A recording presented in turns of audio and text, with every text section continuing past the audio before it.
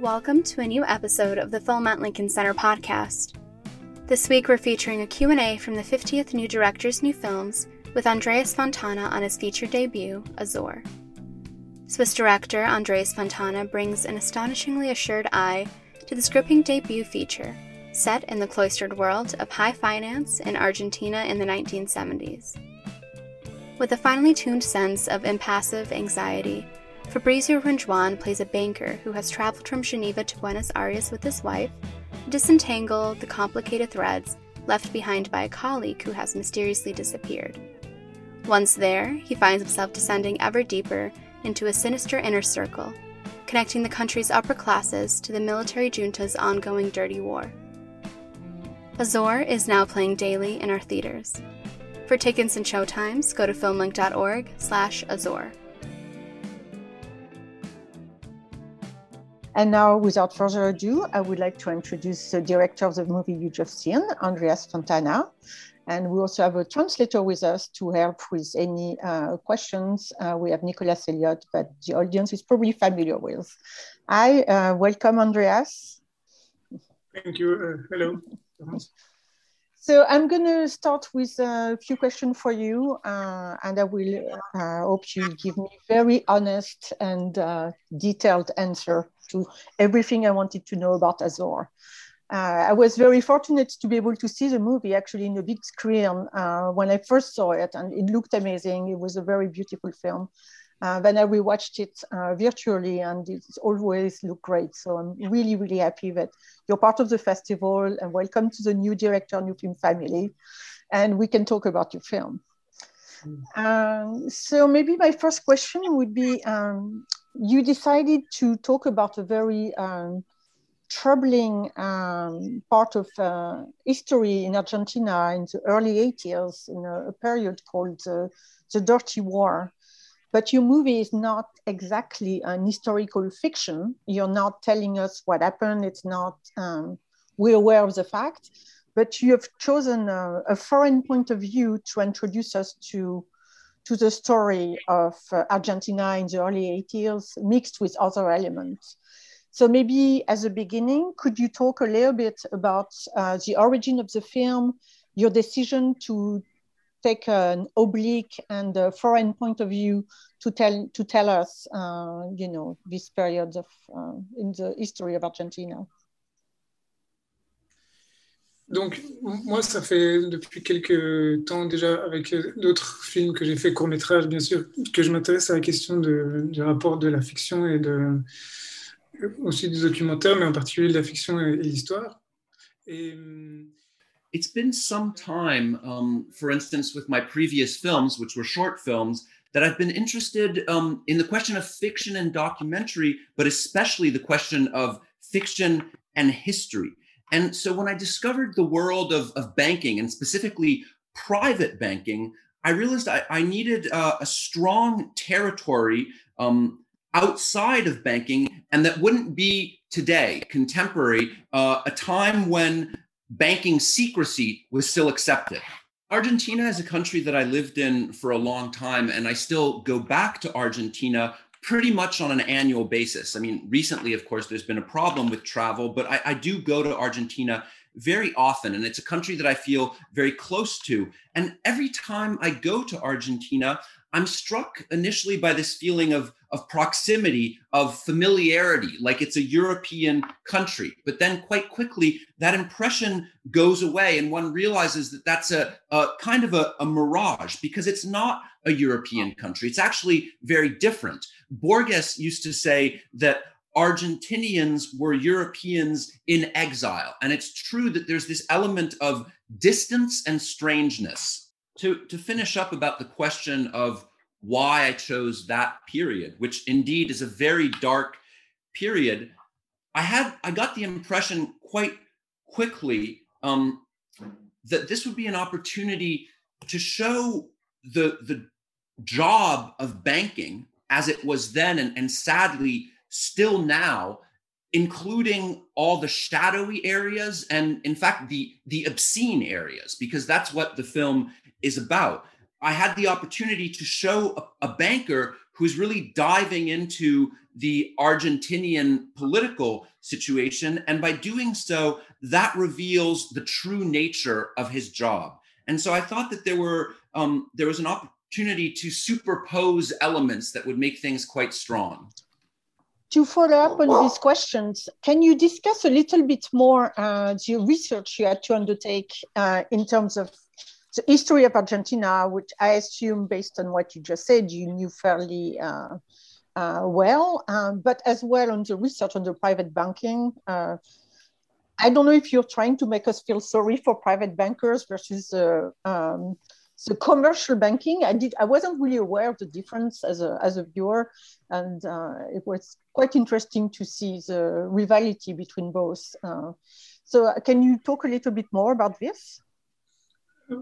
Donc, bien sûr, il y a une différence assez notable, d'ailleurs que je ne connaissais pas très très bien, je savais qu'il y avait une différence, mais pas assez bien, entre la banque privée et la banque commerciale. So, of course, there's a significant difference between private banking and commercial banking, which I knew existed, but I didn't really fully understand. To say it simply, a commercial bank is a bank that is going to deal with your average man on the street. You can deposit $100 and that's fine. And it also deals with states. It's going to open lines of credit to states. So a commercial bank is open to everyone. On the other hand, a private bank is only open to individuals and individuals with a great deal of money. So it is a bank for the privileged. Of course, the notion of the privileged has changed over history. Initially, the private bank was for aristocracy. Then after 1945, there was the new rich, and private banks started to deal with them. And now today, in general, the aristocracy doesn't have a lot of money. So this question of where does the money come from remains changing. There was a sentence that was said to me by a banker that I met, which I found was quite accurate. It's a sentence from Mark Twain. Virtue has never been as respectable as money. So we think that private bankers are interested in families, but in fact, they're really only interested in huge fortunes. Mariano Genas is an Argentine director and actually a screenwriter as well. And I elaborated the screenplay with him, though he's not credited as a co-writer. It was a very important meeting for me in terms of the writing of this film. When I first met him, I already had a treatment, but there was something about it I didn't like. So we met and we started talking. And the first thing we did was to throw out that treatment and kind of ask ourselves, what happens if?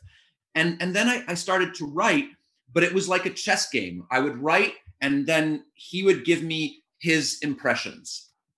So when I say that it was an important meeting with Mariano, it's that I function a lot by emulating people. So when I met Mariano, he's someone who makes very high demands of the work that he's involved in. He's someone who has real stature. He's a strong personality who also has a very high vision of cinema. So that really forced me to raise the bar, especially because I was working in a territory, this territory of Argentina, where I could afford to make no missteps. I mean, to state things clearly, I was working in an environment that's full of lawyers. So at the first misstep, the lawyers would have been sicked on us. So I couldn't move blindly into this subject.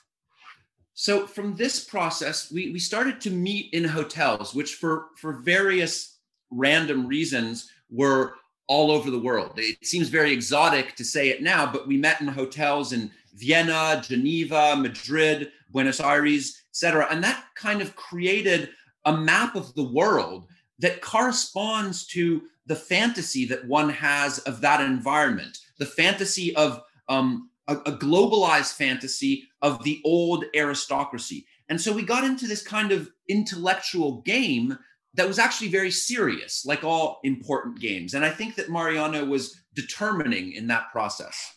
I hope one day we can see a making of the making of Azor with you and Mariano in different countries. It sounds fascinating. To go back a little bit more on the film, can you talk a little bit about the casting of the film? Because you have a great ensemble of mostly Argentine cast, as well as main actors, Fabrizio and Stephanie, who are amazing actors, European, and they're extremely well cast in that film. I love the performance they both give, and I was wondering if you were thinking of them when you were writing, or that came later in the process, and how you managed to work with Fabrizio, Stephanie, and the Argentine cast all together. Alors, j'ai pas du tout écrit en fonction d'un casting parce que je suis parti d'une recherche vraiment personnelle que j'ai effectuée sur le terrain, et donc j'ai rencontré des gens qui étaient des vraies personnes, et après l'écriture. So I didn't at all write with the casting in mind, because I started from doing personal research in the field where I met real people. And so the writing, in a sense, translated these real people into fictional characters. So what I had in mind initially actually was non-actors.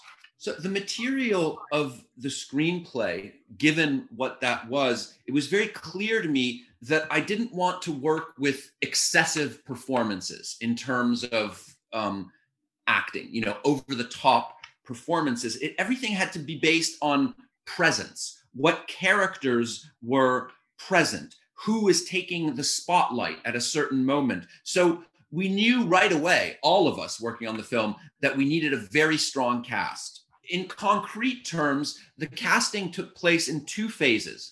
The first phase was European, and I worked on that with Alexandre Nazarion. And what we were looking for were professional actors who were not too well known, or we weren't too used to seeing them, or else actors who were cast against type, which was the case, for instance, with Fabrizio, who has acted often with the Dardenne brothers, in which we see him in a totally different environment from the environment of my film. So the second part, of course, was the Argentine part of the casting. And that was the longest and the densest, because there are a lot of characters in the film. The film is a kind of landscape. And the Argentine cast is, I would say, 95% non-professional. They're people that we found who come from the environment in the film. So business lawyers, oligarchs, aristocrats, all these people who are from the environment of the film. And that was difficult work to find them. We had to go and find them. And for that, a great Argentine casting director, Mariala Oraberch, set up a kind of structure that would attract these people. I have a couple of questions about the film itself. So when you see the structure of the interaction between the main actors, I was kind of thinking of it as a triangle with Quinet on top, and then equal with Kears and Ines, his wife, because Ines is a sort of Lady Macbeth in the film. She has a very nice and posé presence. She seems like a nice person, very diplomatic, but with a lot of ambition, pushing her husband and her lifestyle to stay what it is, pushing her husband to support him too. And Kears is an inspiration for Quinet as well as a mystery, because he wants to emulate and do as well as him. And, it's personal and it's business. Like, I need to save the bank, I need to save myself, I need to become better than Kears, that everybody's always talking about. And the interaction between both will push Quinet to the top, to the point where he loses all his humanity by achieving what he's supposed to do and beyond. So how were you thinking about this when you were writing the film, and then when you were, I guess, editing and shooting the film? Or is that something that my triangle does not appeal to you? Non, je pense que, disons, pour être assez clair, je suis pas très intéressé au cinéma psychologique, au sens où les personnages... Well, to be clear, I'm not very interested in psychological cinema, by which I mean a cinema in which the characters are full of Freudian motivations. I'm more interested in environments such as banking, the bank, and how those environments make models of narrative? Is it possible to make a narrative from them? And so, for instance, you take an environment like banking, and you have certain things like file cards, which exist in banking and in a film become a kind of evidence or even proof of a crime. And so it becomes a crime to forget one in a hotel. So you have the professional environment that's forming the narrative in a sense. So in this environment of the bank, I quickly put together a couple that was traveling in a country that's under a dictatorship. And in this case, the protagonist, the main character, the husband, is going to replace another guy. That's the basic situation of the film. If we state it very simply, it's one character replacing another character. And to do that, on the one hand, I called on narrative models I knew because they're ones that exist, but also it's something that's inspired by banking, by the environment of the bank, because that is an environment that is hyper competitive. The tragedy, or at least the drama of banking families, is that people have to live up to an expectation in terms of returns and performance. And so in creating this distanced duel between one character and another, in which one character is going to measure himself against another character, I took that directly from banking. It's not something that I made up. It's something that banking gave me. There are also the things that secretly fascinate me. For instance, absent characters. I really like the mystery around characters that are missing, that are absent, because you can project on those characters. The audience can. So Keyes, for instance, is a character that I secretly really like a lot because he materializes in very different ways for everyone. He has the Rasputin side of a character who is close to power and who, like a sorcerer, manipulates the people in power, but also he has the same effect on his clients and on the audience, which is that we project our fears and desire on him. So, and then to talk about Inez, because I think it's important, it's stunning when you look at history, and I mean history in general. We have lots of men who do things and women are there. They're either watching or they're a wife. And this is a question of representation.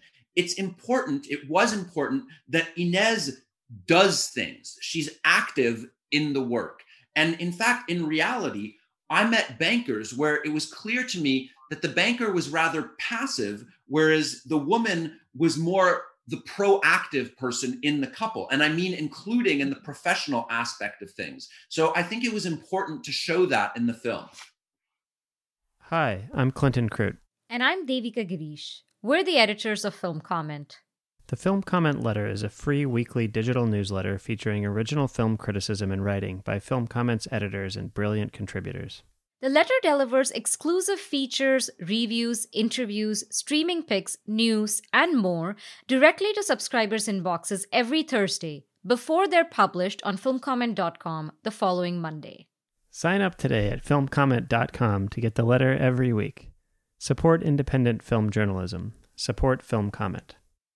There's a couple of scenes that I find really fascinating in the film, and maybe pivotal moments in a way I would see the film and see where the film was going. So one scene that I find very strong, and I hope we can discuss it a bit, it's when Quinet goes to the Circle of Arms, le Cercle des Armes, which is a very specific moment in the film in terms of creating an atmosphere, the space, the tone, the way the music is used, the paintings in the background. And it's nearly where he's deciding what's going to happen, what am I doing here? There's a lot of mystery in that moment. And he meets, that's when he meets the next people, bringing him closer to Lazaro. He meets the Monsignor, and which is very creepy. and all these characters. So can you talk a little bit about creating that scene, maybe in paper and then filming it?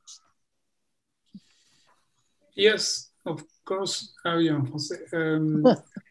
En fait, il faut dire que moi, j'ai écrit le film d'une façon assez précise, c'est que je rencontrais des gens et ensuite... So I have to say that I wrote the film in a very specific way, which is to say that I met people and I went places. The places in the film are all places that I visited. For instance, the place where the widow receives the banker and his wife, that's not the exact place, but it's very, very close to places that I saw and that we actually found by ourselves. I went to a horse racing track. I went to the estate, the aristocratic estate in the provinces. And then probably the wildest place that I went to in my research was this Circle of Arms. So what needs to be said about the Circle of Arms is that it's extremely hard to get in. You need to be accompanied not by one member, but two members. So I had to find two members to invite me. And I should also mention that Argentina has a population of 30 million people, and there are only 500 members of the Circle of Arms, which gives you an idea of how closed an environment it is. But I did find two members to take me there. And so I went for lunch wearing a suit and tie, because that's a dress code. You have to wear a suit and tie to get into the Circle of Arms. And what I experienced there is exactly what happens in the film, which is to say that the film is based on my own experience. When I got there, I was immediately perceived as a banker, and I saw real bankers talking with real men of the cloth, real church authorities. So in terms of how we filmed the scene, it was important for me because this was a place where I really felt like a dizzying impact of power, but not only just power, hidden power. And also there was something dizzying in the relationship to the characters. So it was very important for me that the scene feature people who were from that environment. I asked for that scene that we get members of the club to be in the film. And so the people you see really are from that environment. It's like a third bankers, lawyers, etc. People who don't have a foot in film at all, but who have both feet in power, or a foot and a half. It was, of course, very hard to film because it's something that you don't do casually, to mix the world of cinema and the environment of high finance and extreme wealth. I hope you didn't have to drink too many gins. Non, but je dois dire que j'ai passé beaucoup de temps, évidemment, avec les non-acteurs, les acteurs non professionnels du film, beaucoup de temps pour simplement pour qu'ils aient confiance en moi. Donc, c'était une drôle de période, c'est-à-dire que c'est pas des gens que je fréquenterais habituellement, mais pour ce film, j'ai dû faire toutes ces choses. No, but I did spend a lot of time with the non-actors who were in the film so that they would trust me. It was kind of a funny period in that way because these are people that I wouldn't usually hang out with, but for the film, I did. I'm very proud of you. There's another scene that I find also quite touching and also pivotal. It's towards the end of the film when they're at Lazaro and you see the exchanges taking place. The list that is read to Quinet is incredibly moving and nearly with some humor in it because it's so eclectic and they're so distant from what is happening, which is really the story of all these thousands of people who disappeared. But the list of objects are like so like weird, and eclectic from one to another, and the way like, well, the cars are actually not there because, it's not really a system that could be in place, but that's another type of list that are completely different to the list we saw earlier in the film with the banking system. But can you talk a little bit about how you wrote this scene, how you filmed it, and I assume that you based yours maybe on some research on list, you didn't probably make up all these objects. I mean, I can't imagine like how many plastic cans were there, like thousands, and then it was electric shavers, and then typewriter, and then a guitar. It's very bizarre. Disons que pour parler vraiment de cette idée de comment représenter la partie la plus dure du film et de la dictature. Well, to talk about this idea of how to represent the hardest aspect of the film and of the Argentine dictatorship, which is the disappeared, the 20 to 30,000 people who were disappeared by the dictatorship. The film talks about that. It talks about it off screen, but it does deal with it. I don't think that violence needs to be represented head on in a frontal way. And in fact, the film does not do that. But I do think that the film needed to tackle this harshest aspect of things. And so the way that I found to do it was to enumerate things through a list. The way that today we have our other horrible lists that express these things through a list of objects. To talk about the question of the list and whether these lists exist, that's something we don't really know. The issue of lists is very difficult because the dictatorship destroyed a lot of this material, including material that would have served as evidence against it. But we do know that things were stolen. One of the most horrific things about this dictatorship was that when people were kidnapped to be disappeared, the soldiers who came and kidnapped them would help themselves to their belongings. So it wasn't only people who were kidnapped or taken away, it was also objects, and not only small objects. Something that happened is that when people were taken to be clandestinely imprisoned, they were also sometimes taken to a notary to sign over their belongings to the military, which allowed people then to acquire goods legally. This is something that became systematic in the practices of the dictatorship. As for the nature of the list, the objects that are on the list, yes, it is heterogeneous, it is eclectic, and that's what makes it so terrifying. Now, I didn't invent the items that are on the list. It comes from a report that was published at the end of the dictatorship that aimed to be an exhaustive catalog of all the atrocities that were committed by the dictatorship. It's a kind of audit. And in this report that was published after the dictatorship, you find these different elements that were stolen, but they're not grouped together. You'll have a family mention that someone was disappeared, kidnapped, and at the same time, a typewriter went missing, a crate of fruit went missing, etc. And of course, there's the issue of racehorses, notably 15 horses that were stolen from a lawyer and that wound up in the training area of a high-placed dignitary of the dictatorship. Well, thank you. I think I'm going to ask one final question before we wrap up. Can you talk a little bit about the language and specifically the sort of dialect that we're using several times in the film, often by Inès. So there's the two Yorks and the Cousin Antoine, and of course Azor, which obviously is also used as a title of the film. So can you talk about bringing this into the film? I assume you were familiar with this vocabulary and the way it's shared with the spectator. Donc oui, en fait, le film, il prend une forme, on va dire, de thriller ou de film à suspense, mais c'est un genre que... The film has the form of a thriller or a suspense film.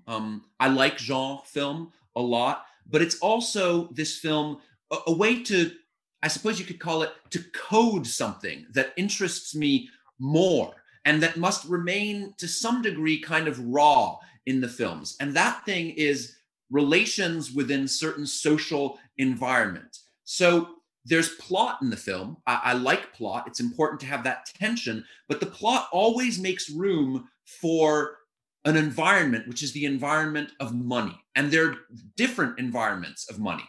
As for the dialect, it's something that I discovered along the way while doing my research. And it's something that was fascinating for me because it dealt with two things that I'm interested in. One is this thing that I mentioned about code. How do you code an issue? Especially, with a dialect, you're translating things into a code. And it's so fascinating and enjoyable to discover a character's point of view through the words that he uses in a dialect. So for instance, do like Cousin Antoine, meaning act like you haven't seen someone. That's something that as a filmmaker, I would never make up, but that bankers actually need. And that tells us something about their most intimate concerns. And secretly, that's what the film is about rather than anything else. Well, thank you.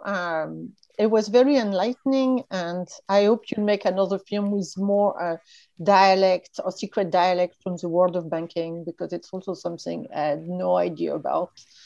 Thank you so much for talking about your film. We were very happy to be able to show it in you direct on your film, and very happy to meet you. Hope you'll be able to come sometime physically. Another thanks to Mubi for releasing the film and working with us. And I guess that's all for me. So if you want to say a final word. No, thank you very much. I'm very happy to be present in this selection. And thank you also for the translation. It was as precise as it was promised. So I'm very happy with this talk. So thank you very much. Thank you.